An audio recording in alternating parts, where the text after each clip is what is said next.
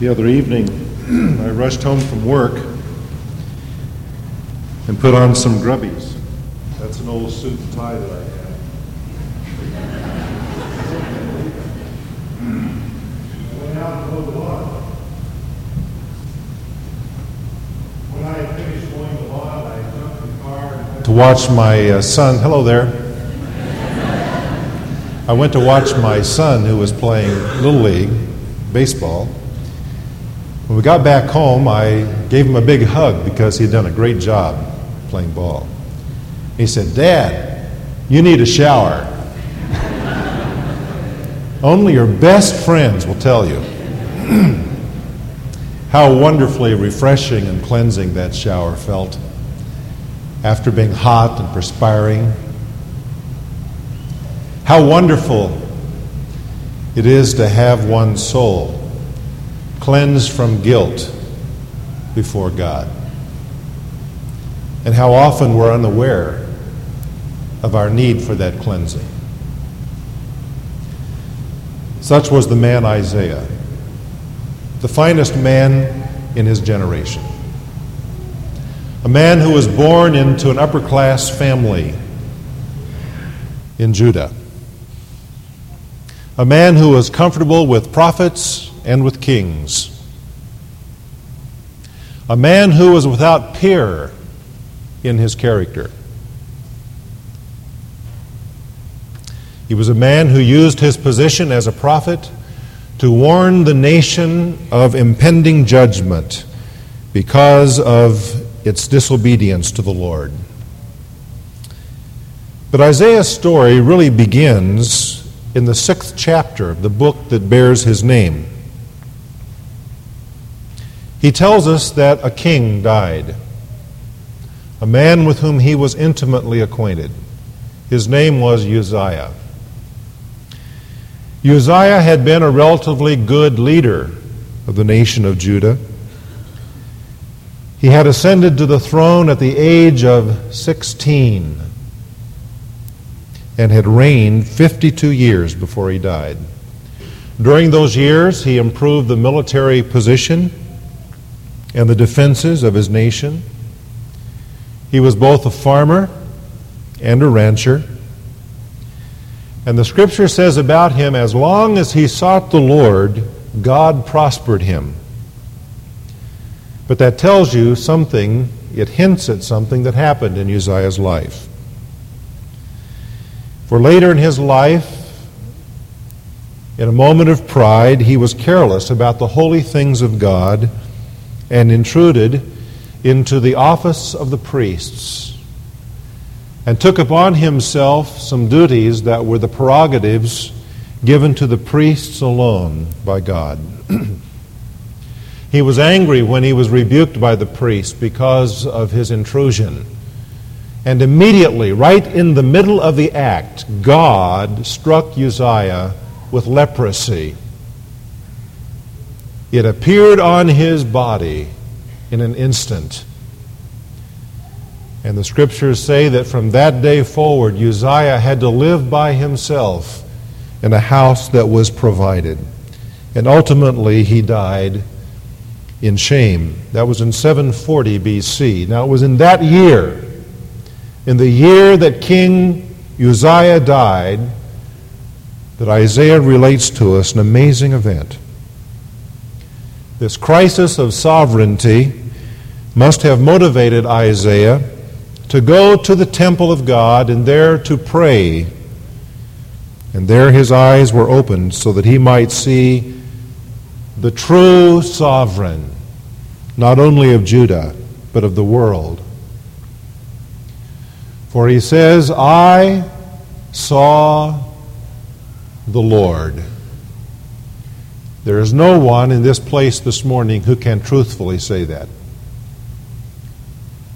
God simply does not make himself manifest very often. But to Isaiah, God appeared. You will notice that when he says, "I saw the Lord," it's capital L, small O-R-D, telling us that in the Hebrew language, this is the word Adonai, not the word Yahweh, which is all capitals, but Adonai. I saw Adonai. That word means the sovereign ruler. It is not so much a name for God as it is a title for God. It is like the name President, Mr. President, or we speak of President George Bush. The word President is a title that is understood to refer to him and him alone. The name Adonai is such a title. It refers to the sovereign ruler who is described later in this text as the King, Yahweh of hosts, the Lord Almighty. You will notice the context of this revelation of God. It was in the context of national crisis in the first place. For here was a man who had ruled over his people over half a century, who was now dead. Many of the citizens of that land had never known another king but Uzziah, and now this great king was dead. What was going to happen to this nation? It was also in the context of a royal court that the revelation came. He says, I saw the Lord sitting on a throne, lofty and exalted, with the train of his robe filling the temple. It is likely that Isaiah had gone into the temple in Jerusalem, and whether this vision that he had, this appearance of God, took place in that temple or in one that was in a vision, a heavenly temple, is not really clear. But it is a royal court that Isaiah sees. There is a throne. And he sees the long train of the one who sits on the throne. The train, of course, was that piece of cloth that came around back of the king, the sovereign. Those who were kings were known for their greatness by the length of the train that they had. And Isaiah tells us that this piece of cloth came down, cascading from the throne across the steps, and filled the whole temple and out the door. So great was this one who wore this robe. And he says that there were seraphim who stood above him, the Lord. Seraphim are angelic creatures of God. They are described to us here as having 6 wings. And these particular flaming angelic creatures use 2 of their wings to cover their faces, 2 to cover their feet in the presence of God, and with 2 they were able to fly. And it appears that they were flying back and forth across the throne upon which the Majesty sat. And they were calling out one to the other. And their words are recorded for us in verse 3. Holy, holy, holy is the Lord of hosts. The whole earth is full of his glory. 3 times the word holy is used. That is a Hebrew literary device which calls attention to this word. If we were typing it on our typewriter, we might go back and put it in bold, or we might underscore it. But in those days, the way that they had of accentuating this truth was to repeat it. Holy, holy, holy. And since it is accentuated, we need to pause for a moment and try to gain some understanding of what holiness is. R.C. Sproul, in his book, The Holiness of God, says, the primary meaning of holy is separate. It comes from an ancient word that meant to cut or to separate. To translate this basic meaning into contemporary language would be to use the phrase, a cut apart. Perhaps even more accurate would be the phrase, a cut above something. When we find a garment or another piece of merchandise that is outstanding, that has superior excellence, we use the expression that it is a cut above the rest. He goes on to use the word transcendence as a synonym. Sproul writes, the word transcendence means literally to climb across. It is defined as exceeding usual limits. To transcend is to rise above something, to go above and beyond a certain limit. When we speak of the transcendence of God, we are talking about that sense in which God is above and beyond us. It tries to get at his supreme and absolute greatness. The word is used to describe God's relationship to the world. He is higher than the world. The world has no power over him. Transcendence describes God in his consuming majesty, his exalted loftiness. It points to the infinite distance that separates him from every creature. He is an infinite cut above everything else. He is so far above and beyond us that he seems totally foreign to us. To be holy is to be other, to be different in a special way. That's what the seraphim were saying to each other. There is nothing, there is no one like this one on the throne. He is above and beyond everyone or anything. He is holy.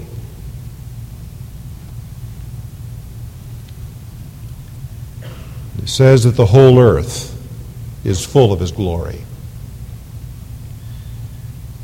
So powerful were these words that the very foundation of that temple began to shake and to quake. They trembled at the voice of the seraphim crying out. And at the same time, the temple began to fill up with smoke, with incense, as if it were being offered to the one who is seated upon the throne. You talk about a vision. You talk about the context of a revelation. In the time of national crisis, he saw a royal court and a throne whereon was seated the Lord God Almighty. And the content of the revelation was that he is holy. And notice the consequence of the revelation. First of all, there is conviction. Isaiah said, "Woe is me. Woe is me." The prophets, in giving their oracles, if the oracle was a good one for the people, would often begin by saying, "Blessed." Jesus used that form. For example, in the Sermon on the Mount, when he said, "Blessed are the poor in spirit, blessed, blessed, blessed." But on the other hand, when a prophet had an oracle to give that was one of judgment, they began often with the word woe.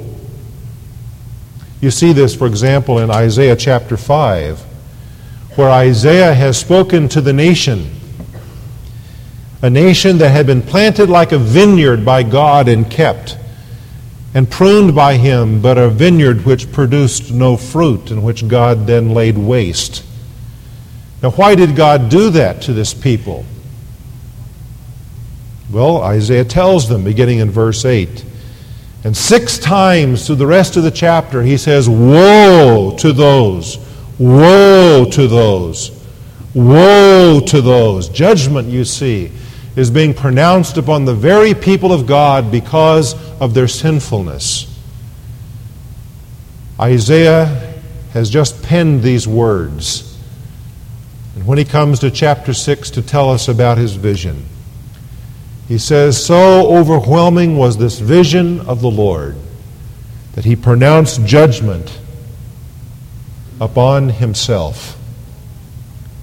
He said, "Now, woe is me." I am to be judged. You see, he was overwhelmed with his conviction of sinfulness in the presence of the holy God.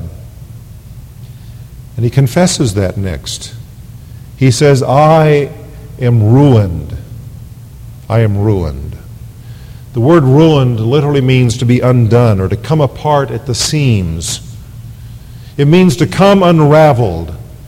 Isaiah is saying that he was experiencing disintegration in his personality because of the vision that he had of God. He was literally coming apart as a person, as a human being, because of the holiness in whose presence he stood. Now understand that here was a man who had it all together. That here was the most virtuous man in his nation, in that generation. And yet an instant in the presence of the God that he saw on this throne, this God of absolute holiness, left him shattered.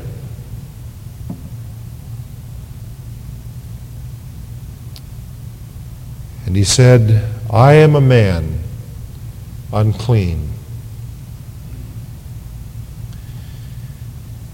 I am a man who is unclean. And he said, I dwell in the midst of a people, a nation that is like me.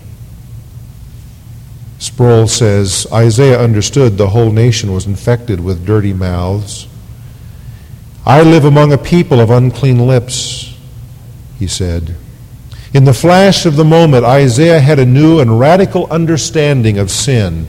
He saw that it was pervasive in himself and in everyone else. So often we are unaware of our need for cleansing. Isaiah was in the presence of the living God. And in one moment, he was made to understand how totally corrupt he was. You and I can be grateful that God does not often expose that much of our own corruption to us. God graciously exposes more slowly the corruption that is in our hearts. For if God pulled back the covers and we saw all of the corruption that was in us in one instant, as Isaiah did, we too would come apart at the seams.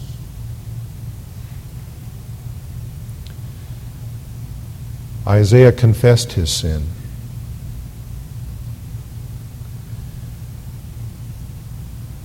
One of the seraphim responded. One of the seraphim took a burning coal in some tongs,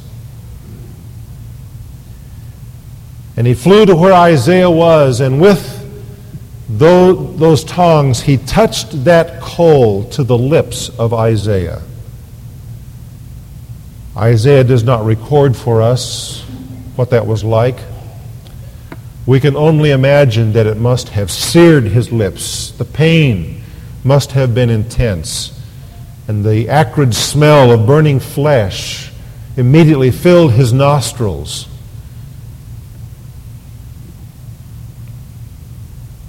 But because of that act, he was cleansed. The seraphim said, Behold, this has touched your lips, and your iniquity is taken away, and your sin is forgiven. Uncleanness can only be dealt with by God. It required Isaiah's full understanding of his corruption and his deep repentance in order for his sin to be cleansed. But his guilt was removed.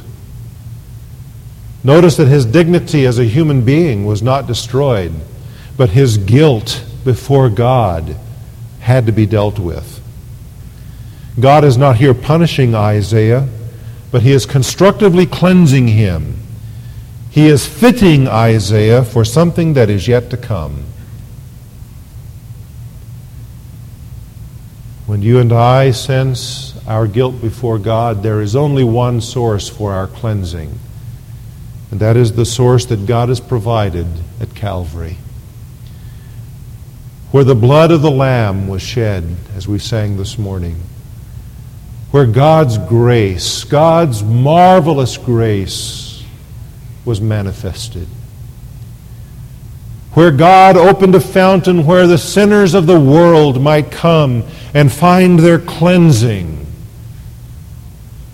as they repent of their sin. You and I worship a God who cleanses. Jacob Chamberlain was an early missionary to India. In his writings, he tells of a man who had crawled in great agony over miles on his knees and his elbows in order to bathe in the sacred stream that is called the Ganges River. Finally, he reached that river and plunged himself beneath its waters, only to emerge with the same conviction, the same guilt on his soul that he had before. And the fear of death still tugged at his heart.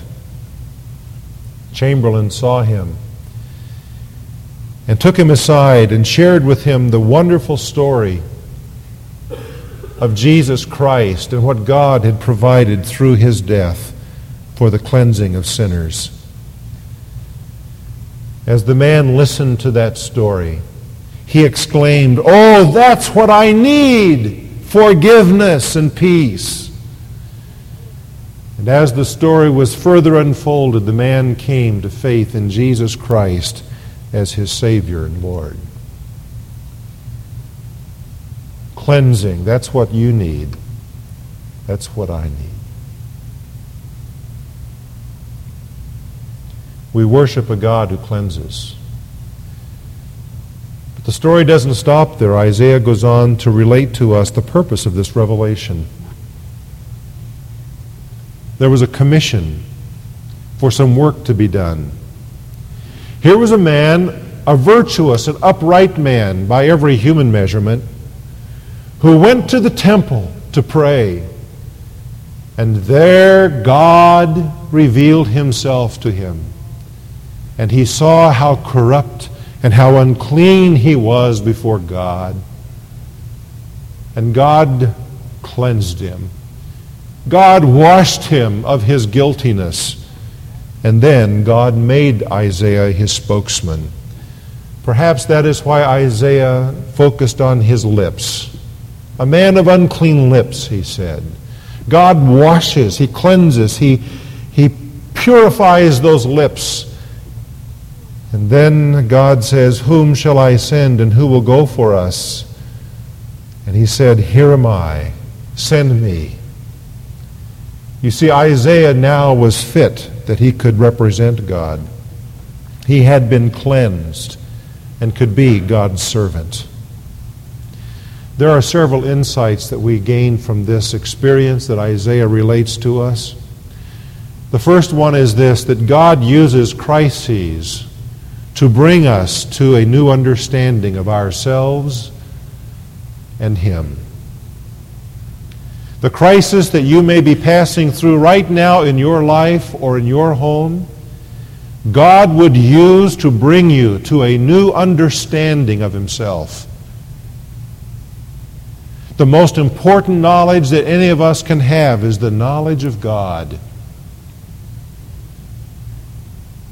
God wants to reveal Himself to you through what you're passing through right now. God wants to show you something more of yourself.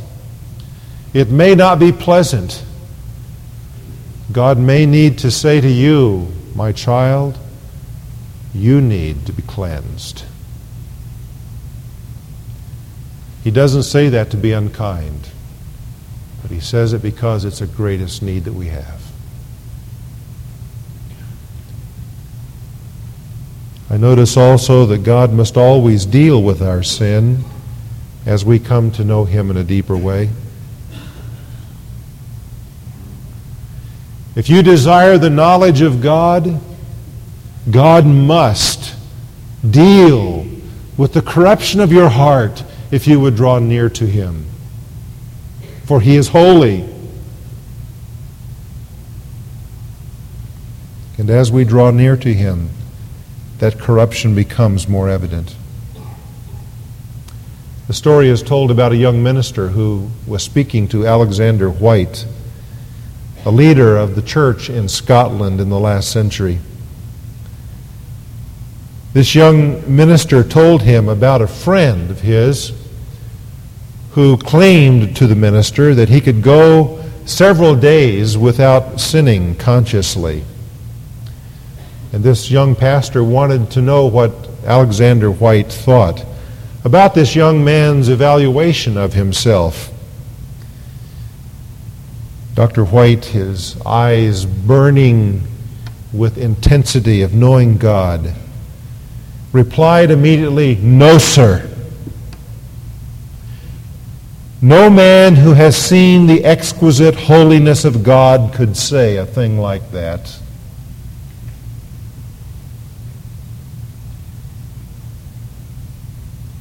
If we say we have no sin, we deceive ourselves, writes the Apostle John. And indeed, the closer we come to God, the more we know of God, the more aware we will become of our own sinfulness. That's why it's so wonderful that God has provided the propitiation, the satisfaction for our sins in Christ. And that we have an advocate who stands between us and God to intercede in our behalf in Jesus. Through Him, God graciously provides for the cleansing from the guilt that we have. You see, it is not a bad thing that God progressively exposes the corruption of our hearts. Indeed, it is a very good thing that He does it. Because it is only as it is exposed to us that we will draw near to Him for the kind of cleansing we truly need. And that we can then know Him more intimately. God's purpose, however, in all of this process is not just that we might know Him. It is not merely that we might be cleansed, as important as that is. It is so that we might serve Him. It is so that He might prepare us too for the commission that He has for our lives in the world. Before we can serve Him, we must know Him. To know Him brings awareness of guilt. Our repentance then brings cleansing from God, which cleansing then qualifies us to serve. The point that I'm making this morning is just this, that the God we worship provides cleansing from defilement so that we can carry out His calling in our lives.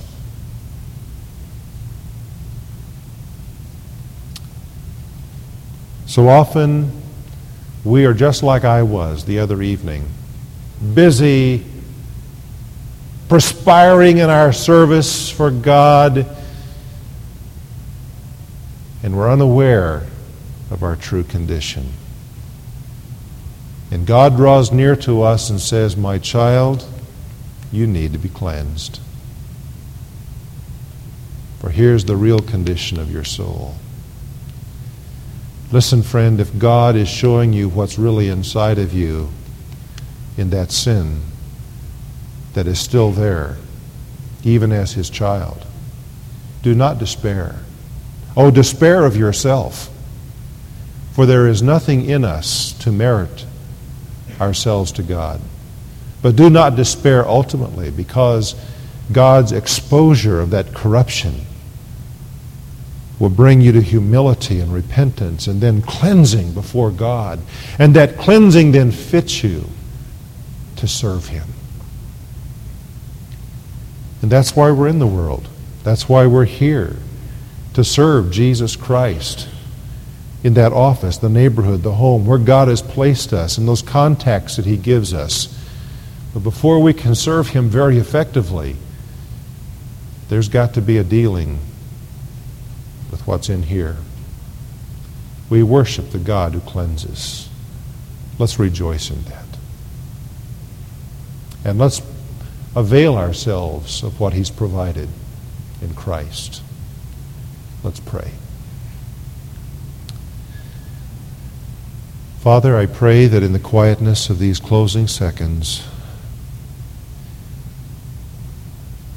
if there are some who are here who are struggling with guilt because they realize the corruption that is in them,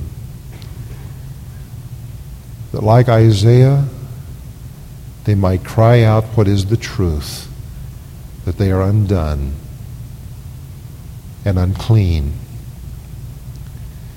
and that you would then graciously cleanse and wash them through the sacrifice and the blood of Jesus Christ and fit them for service. But Father, perhaps the ones who have greatest need are those of us who do not realize our need, who think ourselves as Isaiah did before he went to the temple, virtuous and upright and having it all together. We, above all others, need your work in our lives, showing us yourself, that we may see then ourselves and be broken.